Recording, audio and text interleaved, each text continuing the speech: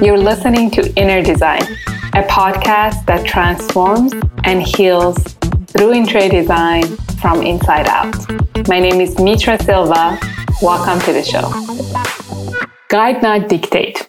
This is an episode about how you can guide your patients in order to create the highest level of experience. The serenity of flow can be incorporated through your wayfinding. So the key word is wayfinding. Wayfinding is a terminology that we use in the design world in order to create the highest level of flow into space subconsciously for people that they interact into that space. So this terminology of wayfinding becomes extremely important in the medical spaces. Why? Because you deal with a lot of mental pain, anxiety, and when there is so much pain and anxiety or unknown happening, the level of attention decrease. So how we can create a higher level of experience for the patients is to create a very subconscious, very subtle way of helping them to find their space. So when you have a guidance that is subtle and elegant, you provide a peace of mind to the patients. What that means, you're lowering their anxiety and elevating their trust. So just give an example.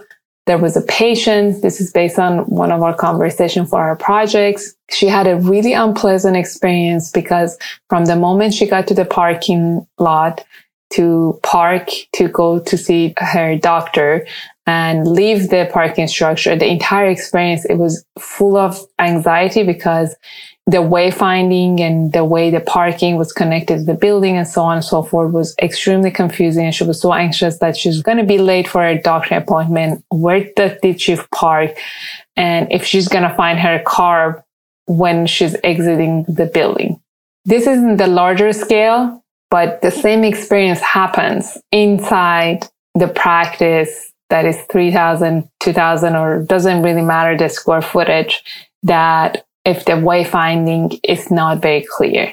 So there's some elements that you can really use to your advantage to create and guide your patients instead of keep telling them which direction they have to go or dictate that experience for them. It's number one, using color. So color psychology is really important. That's something that you can talk to your design team, how you can use, like, for example, the exit area, the wall around the door can be a very dark color and you can keep repeating that, like, for example, like navy blue.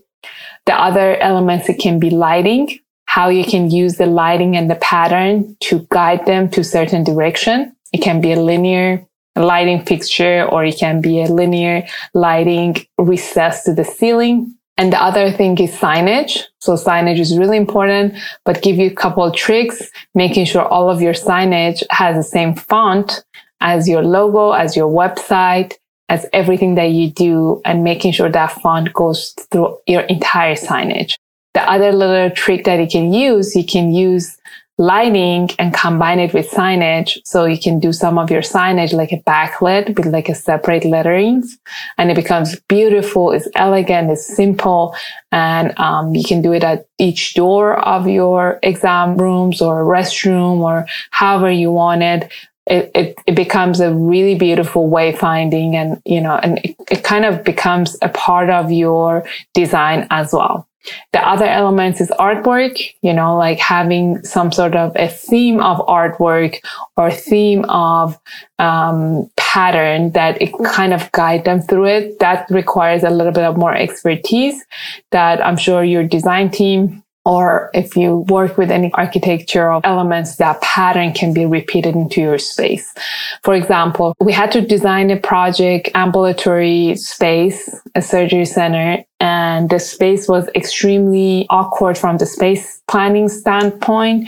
When the patients would walk into the front door, they had to make a right and go through another door to get to the lounge area. We call the waiting room lounge area. So it's very important. I'm repeating this on each episode until, hopefully that's the terminology is really important, that hopefully that helps you to use that in your practice too. So going to the lounge area. So what we did, we used porcelain tiles for that area. But what we did, we used like a chrome color, very linear, 2 inches wide metal pieces that we put like 6 of them, I believe, together.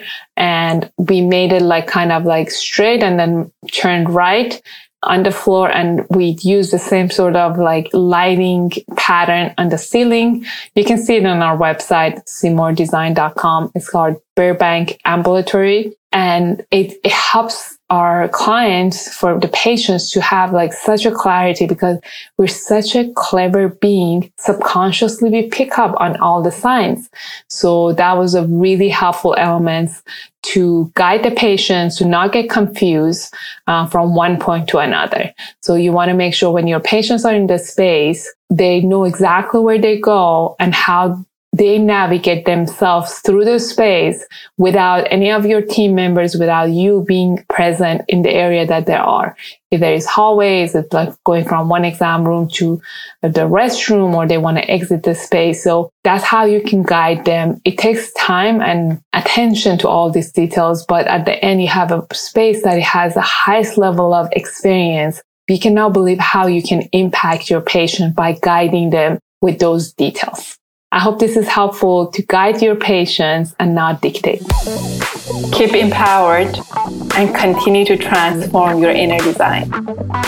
Thank you for tuning in.